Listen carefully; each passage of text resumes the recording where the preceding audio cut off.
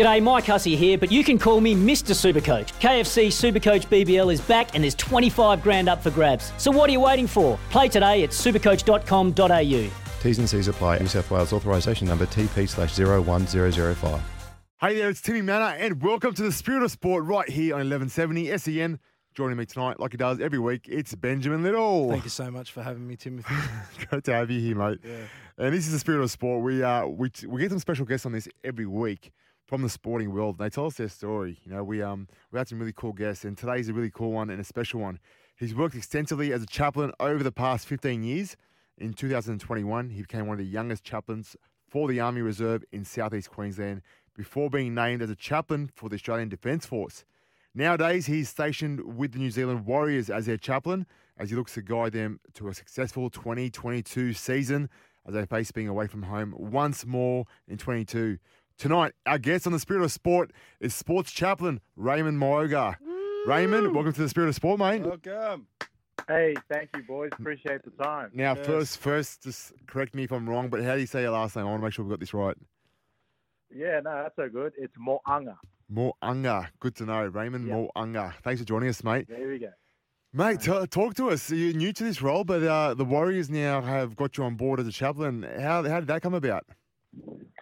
Yeah, about I think around about the back end of last year, 2021, I received a phone call from the wellbeing officer at the Warriors, who's based here with the team in Redcliffe in Brisbane, and basically saying, "Hey, your name has come across my table.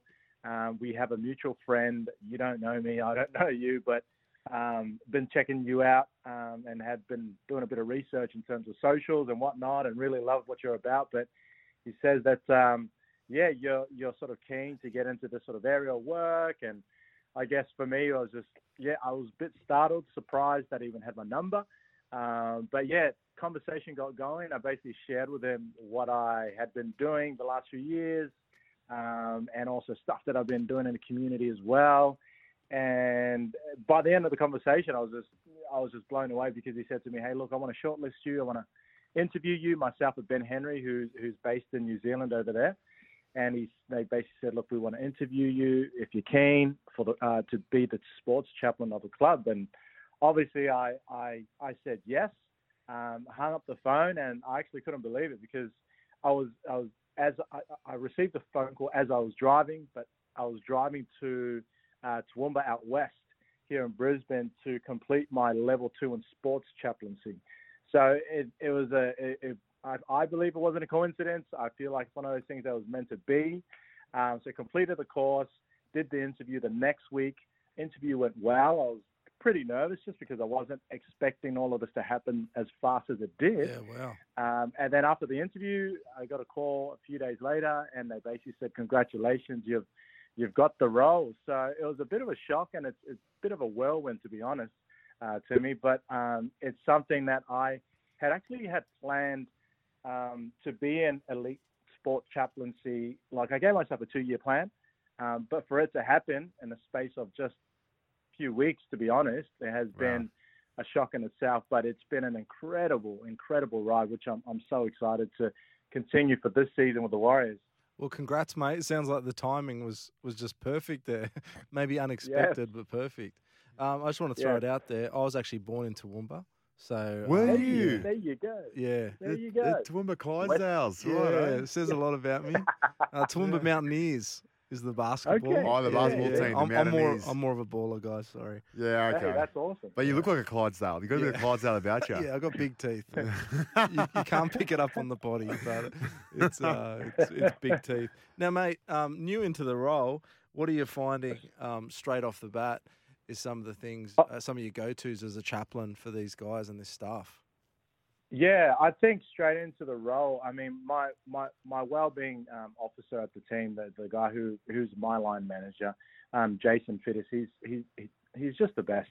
Yeah. He's basically just said, "Hey, we want you here. That's why you got the job. And the first thing you need to know that the team is awesome. They're so welcoming." So as I arrived to the club, it was straight off the bat. They were super, super welcoming, and that's the entire staff, from the trainers to the marketing team to coach. Even Brownie's just been super supportive. Had a really great chats with him. And I think probably the one thing that's really stuck with me that Jason said, he said, look, this is probably your first time in elite sports. And he said, there's three things you should know. And they all sort of rhyme. He says, number one, go slow.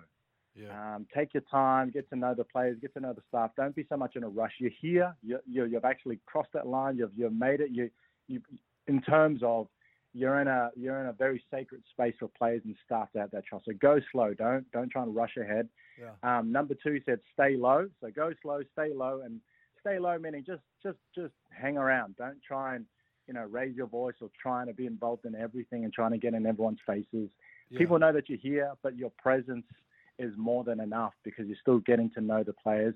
And last but not least was get to know. So go slow, stay low, and get to know. Just get to know the players and the staff. And he basically said to me, look, Ray, at the end of the day, because he's also done sports chaplaincy as well, he said, you'll realize that you're more here for the staff than the players themselves. Yeah, right. And because you'll spend most of the time with the staff, the players, you'll get them in between lunchtime breaks or every few minutes here and there. Except if there's a life crisis, then obviously you're the first or second point of contact. But more or less for the staff. So those three things that I've just stuck to, and it's worked out well because I love the team. The team appreciate me. So they're not sick of me yet, which is a good thing. Yeah.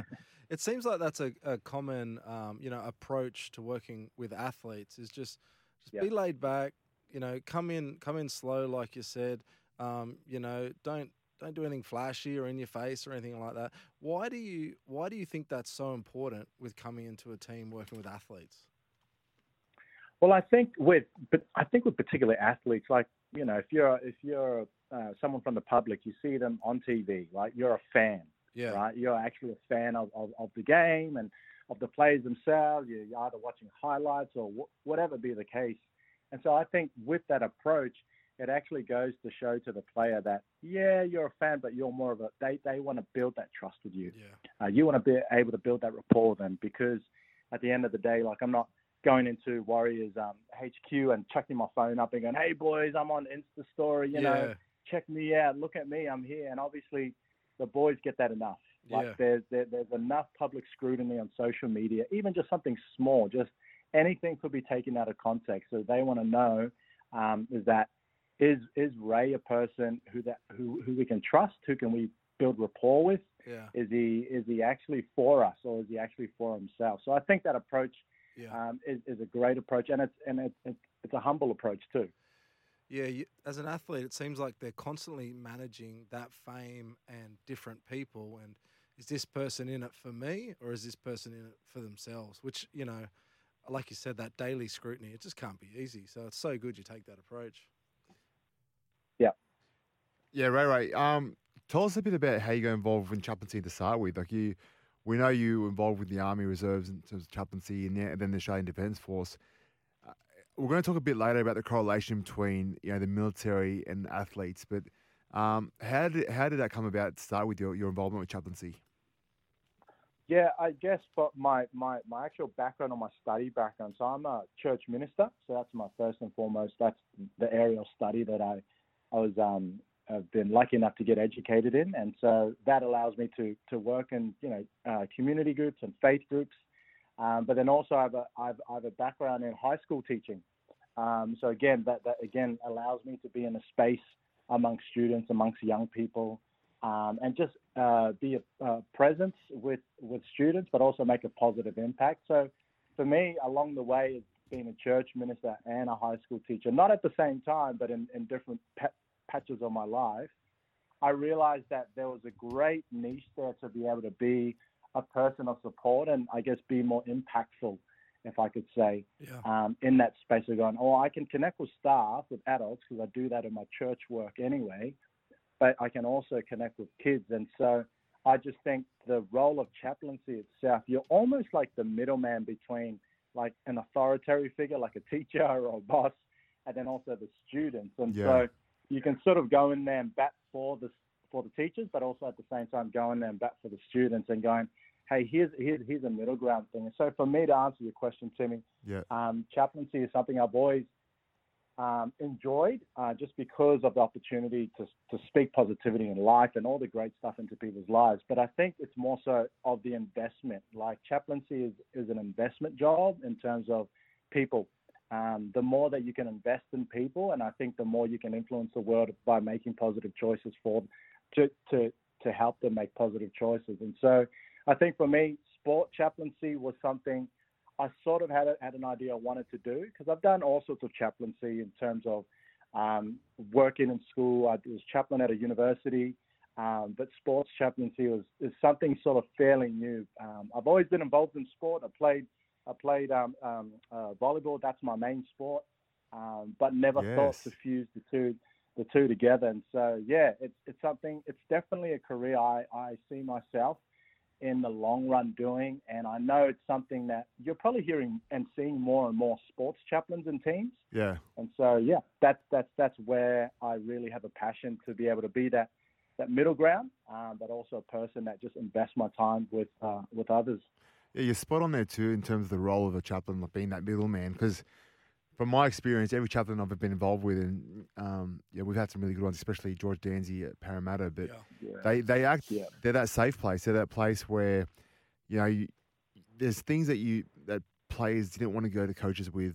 Whether it was, for example, if you're going through something at home, the last thing you want is your coach to think that you're not up to the task. So, the coach gets in the back of their mind, this guy's struggling with something at home, maybe he can't perform, and then all of a sudden players get their walls up and they would just protect themselves. So they separate what they're going through outside of football because they don't want anyone to get a whiff of what they're going through. And then they got a guy like a chaplain who is their mate, and they know they can trust that guy, that it might be something that the coach doesn't need to know. The coach doesn't need to know if I'm having some certain drama, but it's important that someone at the club does know, and that's where that chaplain can step in and be that support the club can offer, but not have the player feel like they're risking their position in the team or their ability to perform if they, to provide for their own family as well. So it is you're right, you're spot on. It is that middleman. You talked about, your study being as a minister. Can you just remind us a bit about your own story and how you came into a relationship with God and how that, came to be? Yeah, so I was born into a Christian home, and so I've always had a great upbringing in terms of being exposed to my faith community at an earlier age, and that really helps. That's really helped shape me a lot in terms of why I reckon I'm in the sort of professions that I have taken up. But in terms of, to your question, it's very poignant. Like, it's one thing to grow up in a faith community or a church, but then it's actually another thing to actually own the faith that you do have. Because often if you're brought up, great experience, you don't really have to question anything. So it wasn't until in my late teens where I just began to ask a few questions of my parents, of our faith, of our religion, or the faith community I belong to. And mum and dad, in their absolute best, would try and answer those questions. But for me, I just had to say, I need to know more, rather than just going, I just accept the faith of my parents and that's it. So began to ask a few questions, did my own exploring. I sort of, in that journey, to be honest with you, I sort of stepped away from like what I always knew and believed, believed in, began exploring, went down a road of actually like separating myself internally, like my head thoughts and my heart going, I actually really want to explore what else is there. Not so much an agnostic sort of approach, but more so, hey, I really want to know if what I have believed or thought to believe is actually really for me. Does it actually ground me in times of crisis? Does it actually make sense when there's death in the world? Like, how do these questions make sense? But long story short, to be honest, like, it wasn't until I think roundabout I was about 20.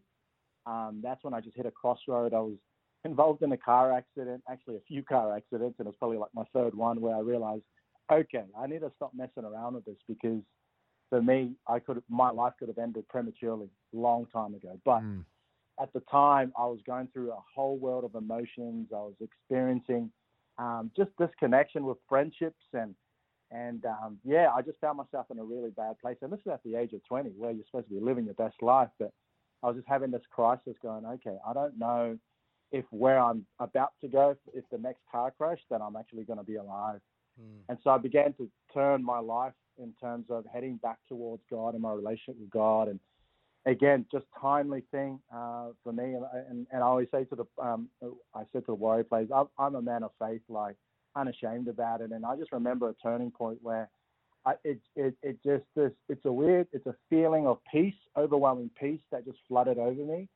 And just knowing that it was okay to have questions and that I was still loved because of it. And I didn't have to live the life that I was living. And so, with that was, 20.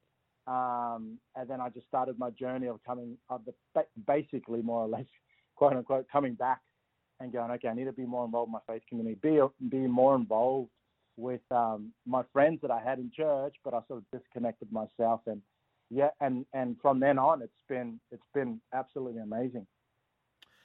Have you, with working with the guys in the Defence Force, is there like a key kind of message that you try to bring to them, or a key truth about your faith that you've found, you're sharing quite often?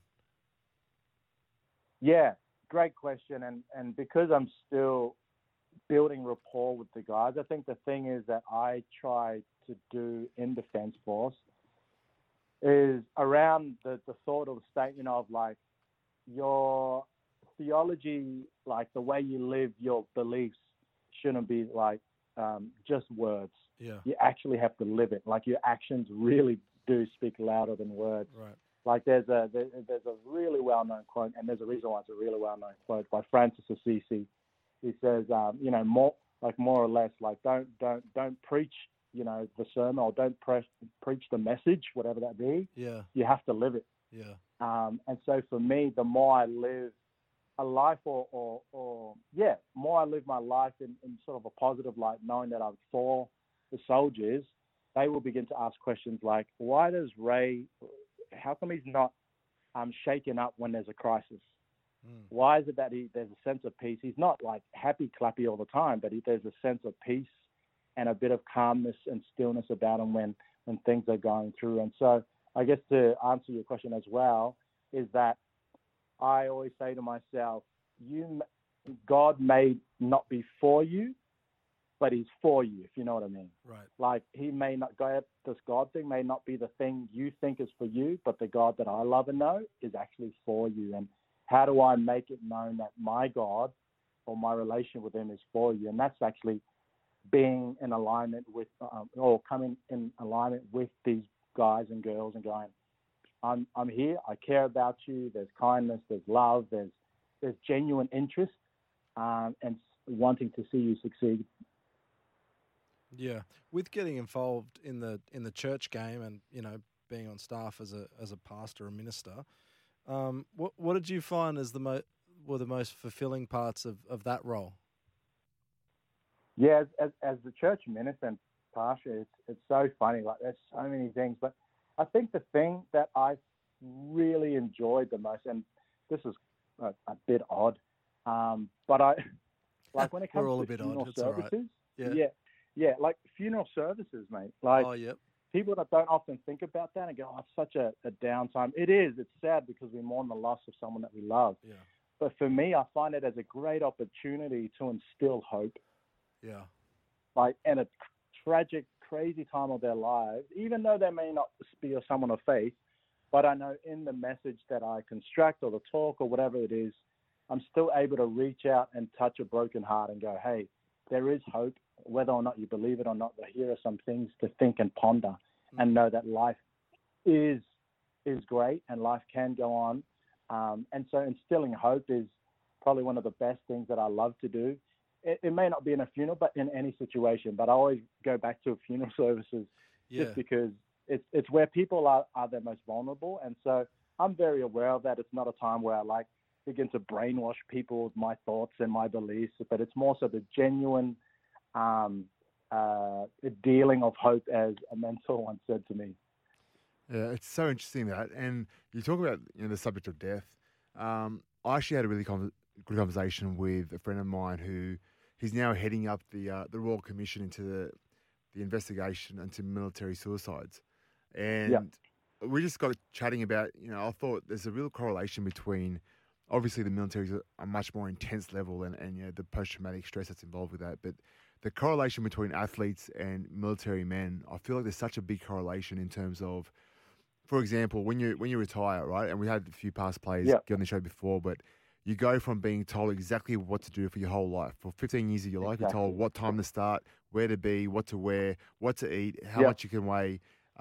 Every part of your diary is literally controlled by an organisation, and you just get you find a bit of a comfort in that. So when you retire, that routine isn't there anymore. So you wake up and instead of okay, I've got to be here at 5:45, it's like, well, I don't know what I've got to do this morning. So they have that sense of feeling losing a bit of their identity. You know, talking to people that have been in the military, a lot of them have that same struggle when they finish because they've always been told and listened to instructions and had superiors. How have you found, obviously being a chaplain for both, how have you found the correlation? Is there similarities between, you know, men in the military and athletes playing rugby league? Oh, absolutely. Like 100%. You've ticked off every box there, really. Like, especially when it comes to expectations, like you in rugby and in army, there's an expectation that once you receive your training, you should know what to do. You know what I mean? You should know how to look after yourself. So if there's ever an incident and something happens where you're stuck in a mental ill health block, there's always a fear of, okay, this is embarrassing. I shouldn't have never been here, but now that I am, there's a stigma behind I should actually know what to do. I should know what's expected of me. And so therefore there's feelings of shame, of guilt, of embarrassment. And I think a lot of the times we tend not to reach out for help because there's our own expectations. I believe going, I've been trained in this stuff. Like I've gone through modules of how many times have coaches sat us down and the wellbeing officers talked us and coached us. And, you know, it almost feels like we should already know what we're doing.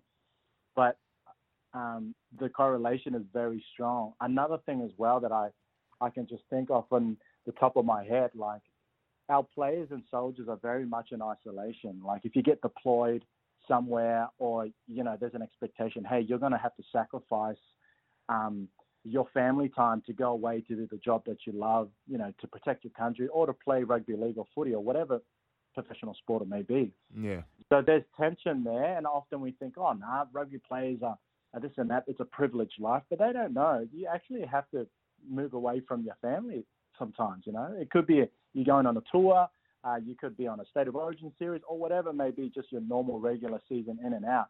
And so those things of isolation, I think COVID has taught us anything. Like, it's not good to be isolated. It's not good to be alone, any human being.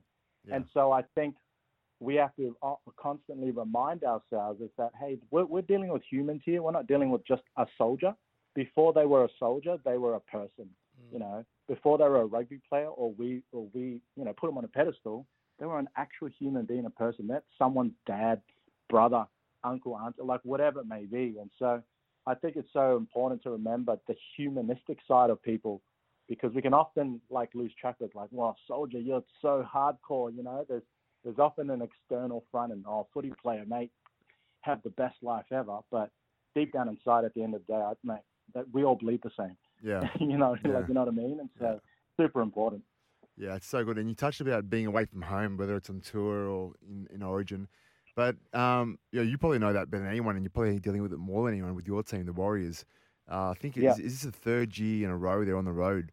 How does that play a toll on them? You know, obviously, it doesn't matter how comfortable the NRL, they do a great job of making them comfortable in terms of their facilities and their hotels, whatever. But just that feeling of being home, like, you know, sleeping in your own bed and being around your parents and that kind of comforts that you have as an athlete. How do they go being away from that? Are they away the whole season? Yeah, the Warriors. Pretty much, yeah. They're based here in Brisbane. So obviously, for those who don't know, they were based in Central Coast when COVID first broke out, and everyone's like, good on the Warriors. They've made a sacrifice, but then obviously New South Wales COVID thing happened, and everyone had to move up to the Gold Coast, and they were severe, like full-on hotel restrictions, and then being told, hey, we may not be able to go back home, but we do have a permanent base, which is Redcliffe, which is north of Brisbane. Right. And so although that may sound nice, and people are like, oh, that's kind of nice, they're in a permanent, you know, location, But if you know anything about the different locations and of Brisbane, Redcliffe weather-based, it's not like anywhere near the communities that they come from. You know, it's a very Australian. It's almost like a retirement sort of area. It's a really nice area too. So when you take people away from what their comfort zone is or their support structures, man, that's really tough. Like some players who are fortunate, able to, they're able to bring their families. Some have, I think, maybe some have bought houses or at least they've got their family in and they're living in a house. Whereas you get the other players who are more so the younger ones who are living in a house with other players. So, and they're young. So we often think, they're professional athletes. But mate, some of these guys are only 18, 19, 20 years old who have never lived away from home. Yeah. But now they've been told, you may not go home. Yeah. So it's a crazy thought, but it's a real challenge, to be honest. And I don't think what the Warriors are the only one that are experiencing this. Of course, that it's the most team that people are like, okay, they're really, really away from home. But I think you take anyone away from their supporter structure, that would do a lot of damage to their internal, like their psyche, their social behavior, and even their physiological state as well. Because knowing that how do I perform? My dad or my mum or my community are not here. And the thing I love about the Warriors is that from afar, I've always loved the team because it has a really community-orientated club. So everything's about whānau, it's about aina, it's about community. You do stuff with the community. But now that they're in another community, I feel like they don't personally belong in that community, even though they don't feel that's not the actual thought. But it's like, I'm away. I don't really have any connection to this community. It's so crazy when you think about the fact that the amount of time they're spending outside their home city where they live, where their home is. What is the structure there like at the moment, though? Are they with family? Are they in houses? Are they in a hotel? Yeah. What's the situation like? Yeah, so some players have got houses, and some players what do you call it? Living together as well. Like more so the senior players, the top 30. But then there's the actual, we call them the Warrior houses, where there's a few houses there. We've got some of the staff there as well. And I think that's another thing to point out, Timmy. It's like we often think about the players, but actually the staff have sacrificed years from their own family. Yeah. And so just recently, I think the back end of last year, I think two of the staff who hadn't been home for 2 years, and they got kids, like they got, teenager kids, so they missed out 2 years of a teenage kid's life. Wow. Yeah. That's huge in terms of, but so they were able to go back, and I think at some point they will return back, but to have those things in place where you can go, how do we support each other and support our families? And That's an interesting point, though, because you talk about staff, and you're right. I've actually taken a moment to think about it, but players, and let's be honest, there are players that aren't getting great money. There are some on minimum wage, which still, I guess, in the real world is fair income. But the majority of the players are on a comfortable wage. They're making good money. If you're getting paid $300,000-$400,000, making the sacrifice to move to another country, you can kind of justify and say, this is what I'm doing, what I love. I'm getting paid good for this. I've got a small window to make my money in my career. I need to do this.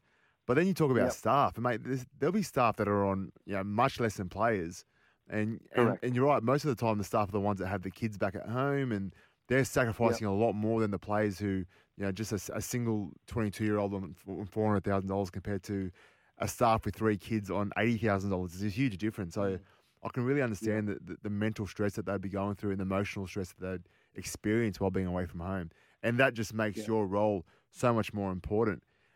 What is the plan for the Warriors moving forward? Have they got a window when they find out if they're going to go back or not? Yeah, I think they did have some games planned, and I think it was on the NRL published calendar to go back home. I think mid-year when Origin is on, and so I think they're still hoping and fingers crossed that they can get there because it's their return back home. And with that stint in Origin, obviously they've scheduled games over there, so teams from here can go over during that time. And nice. So I think so what Origin takes over about a month or two, in terms of weeks and whatnot. But they're still hoping that they can get there. And so with all the borders opening now, fingers crossed it stays open. Yeah. Well, I just saw the news now where I think we're opening to international travel again, February 21, I think that is, guys. So Yes, correct. You Yeah, heard it I just first. thought I'd there you go. It's exclusive with the news channel. We got many First hats. heard on the Timmy Manor. Oh, correct. Yeah, I just spoke to ScoMo before going on the air, and away we go. Now we got our exclusive. We're talking about exclusive. Our exclusive part of the show. Yeah. It's our 60-second blitz with Blitz. All the best. Good luck. Yes. Now listen, Ray, I'm going to just hit you with 60 seconds of like rapid fire questions. You got to answer just what first comes to your mind. Are you ready? Okay, comes to mind. All right. Now you get on a plane with a couple mates or a loved one. You can choose to go anywhere. Where are you going? Going back to Samoa. Samoa. Okay. Yeah, I haven't taken my wife or my kids there. Okay. But I want to go take them back to where my parents grew up, where my origins are, and yeah, I just know that they'll absolutely love it. There's sunshine, there's beautiful beaches, waterfalls, and the people, man. So good. Okay, favorite movie? Coach Carter. Oof. Oh, actually, what's the other one? What's the one of Denzel? I should know it. I should know it. The football coach one. Remember the Coach Titans? Twitter. Oh yeah, Remember the Oh, Titans. what a movie. Left side, strong Right. side. It's either Remember the Titans. Ooh. Yeah. Goodbye. Okay, mate. Favorite food? Talk to us. Oh, my favorite food would definitely be my dad's cooking. So he's Samoan, obviously, Okay. and so he's just a great cook. So anything that he cooks, like traditional dishes, are my absolute go-to. Yeah. Do Samoans, I know my Tongan brothers enjoy a bit of Yeah. horse. Do Samoans eat that as Yeah. well? No, not really. We're more so of the beef, Okay. chicken kind, Just fish kind. Just So. your standard poultry. Is it a hangi? Am I right in saying that? Oh, so the hangis are for the Maori culture in New Zealand. Sorry, so I the took a reason why stab. they dig it in the ground. Yeah. But for Samoans, it's called a umu, so we cook it above the ground. Okay. I'm with So, you. yeah, I'm with the umu. Yeah. I prefer above the ground. You know what? They're I both prefer good. most They're both things good. above the ground. They're to be both, honest. they're both great. Yeah. Yeah. I just prefer food. How about We that? got Penny Terapo, an old teammate of mine, Tongan background, but he used to do Okay, the yeah. pig on the spit. Oh my goodness, that was good. Falling off the bone. Oh. Well, okay, you go to the movies. You can pick two options for treats. What are you picking? Movies. Oh, like a genre or No, an no, actual- No, treats. what movies? Well, sorry, what treats would you get? Yeah, you You can know, pick two treats popcorn, at the candy bar. fairy floss, Oh, chocolate. treats. Yeah. I'm going with what do you call it? It's like the jelly tip ice cream. Like it's chocolate coated, but there's jelly at the. Oh, and- yeah, I know what you're and talking I don't know, about. I Yeah, don't. yeah, I don't. but I don't like It's it. like jelly tip. Yeah, no, I know what you're talking about. That's interesting. That's, So I always jelly. wondered who are the people that like that, and now I finally We met found them. out. No, you know. So Great, jelly solid. jelly tip ice cream. Is that Yeah. what we're saying here? Okay, no, never heard of it. Yeah, Gonna yeah. check it out. Well, that's one, and then obviously your standard popcorn. Yeah. And, Yeah. I Okay. think, yeah. Can Little you lollies. can you dip the jelly tip ice cream in the popcorn? Yeah, you can. Yeah. You can, because once you eat, it sort of like melts off or eat away the chocolate covered stuff, and then the jelly becomes your little sticking thing. Yes. You can just Because dip it in. There you go. we're a big fan of that Wow. on the show. Yeah. Yeah, Oh, well, it's happened before to me. It was my popcorn, someone else's ice cream. It's a long story. It was pretty disgusting, but Speaking of disgusting, what's the worst date you've ever been on? The worst date I've ever been on. Oh, I wouldn't necessarily say the worst, but the most memorable one. Here we go. I oh, went to take my wife out on a date. Yep. Looked at my bank account. We both went, oh, we only have 30 cents. oh, So we went to Macca's. yeah. We went to Macca's. We pulled up. We got a 30-cent cone. And we went inside. That's the thing. We didn't even go through drive-through. We went inside. That's awesome. we Yeah, got that's the good. ice cream. And we were just like, so how you going? Yeah. And that was that. And we talked for hours just over a 30 cent. Are they still 30 Back cents? then. I've got a feeling they've ripped us off now. They've jumped up. Yeah, they're going. Oh, they've jumped up. Yeah. When I say ripped us off, I mean we're paying for good value. McDonald's, great sponsor of the station. Yeah. Thanks, guys. Yeah. Appreciate your help. But just I am a big fan of the soft serve, mate. I've smashed a few in my time. You might not believe it, judging on Bob on body, but I've had a few soft serve. He's chiseled. I'm looking at him. He's chiseled. It's Here we it's go. Here we melted go. muscle. It's melted muscle. Now listen. Are you a watch guy, a shirt guy, a clothes guy, a shoes guy, a car guy? What's your thing? I am a clothes guy. Okay. Now, I like to. Here's my thing. I love to window shop. Like people think that I go shopping, or I just like to look at clothes and go, oh yeah, that'll be good. But then, at the end of like say 2 hours of just window shopping, I'll probably just buy one thing, and that's it. But then because I've thought about it for too long, I would wear that one thing till it's got holes in it. So I've got shirts, I wear for like 3 years. My wife's like, surely you can go buy a new shirt. I just love it. Yeah, if it works. No one knows me. I'm not famous. Yeah. Sounds like you enjoy the hunt. You enjoy the process. I definitely do. I love the old bargain, especially when you find like $5 t-shirts. Like winner.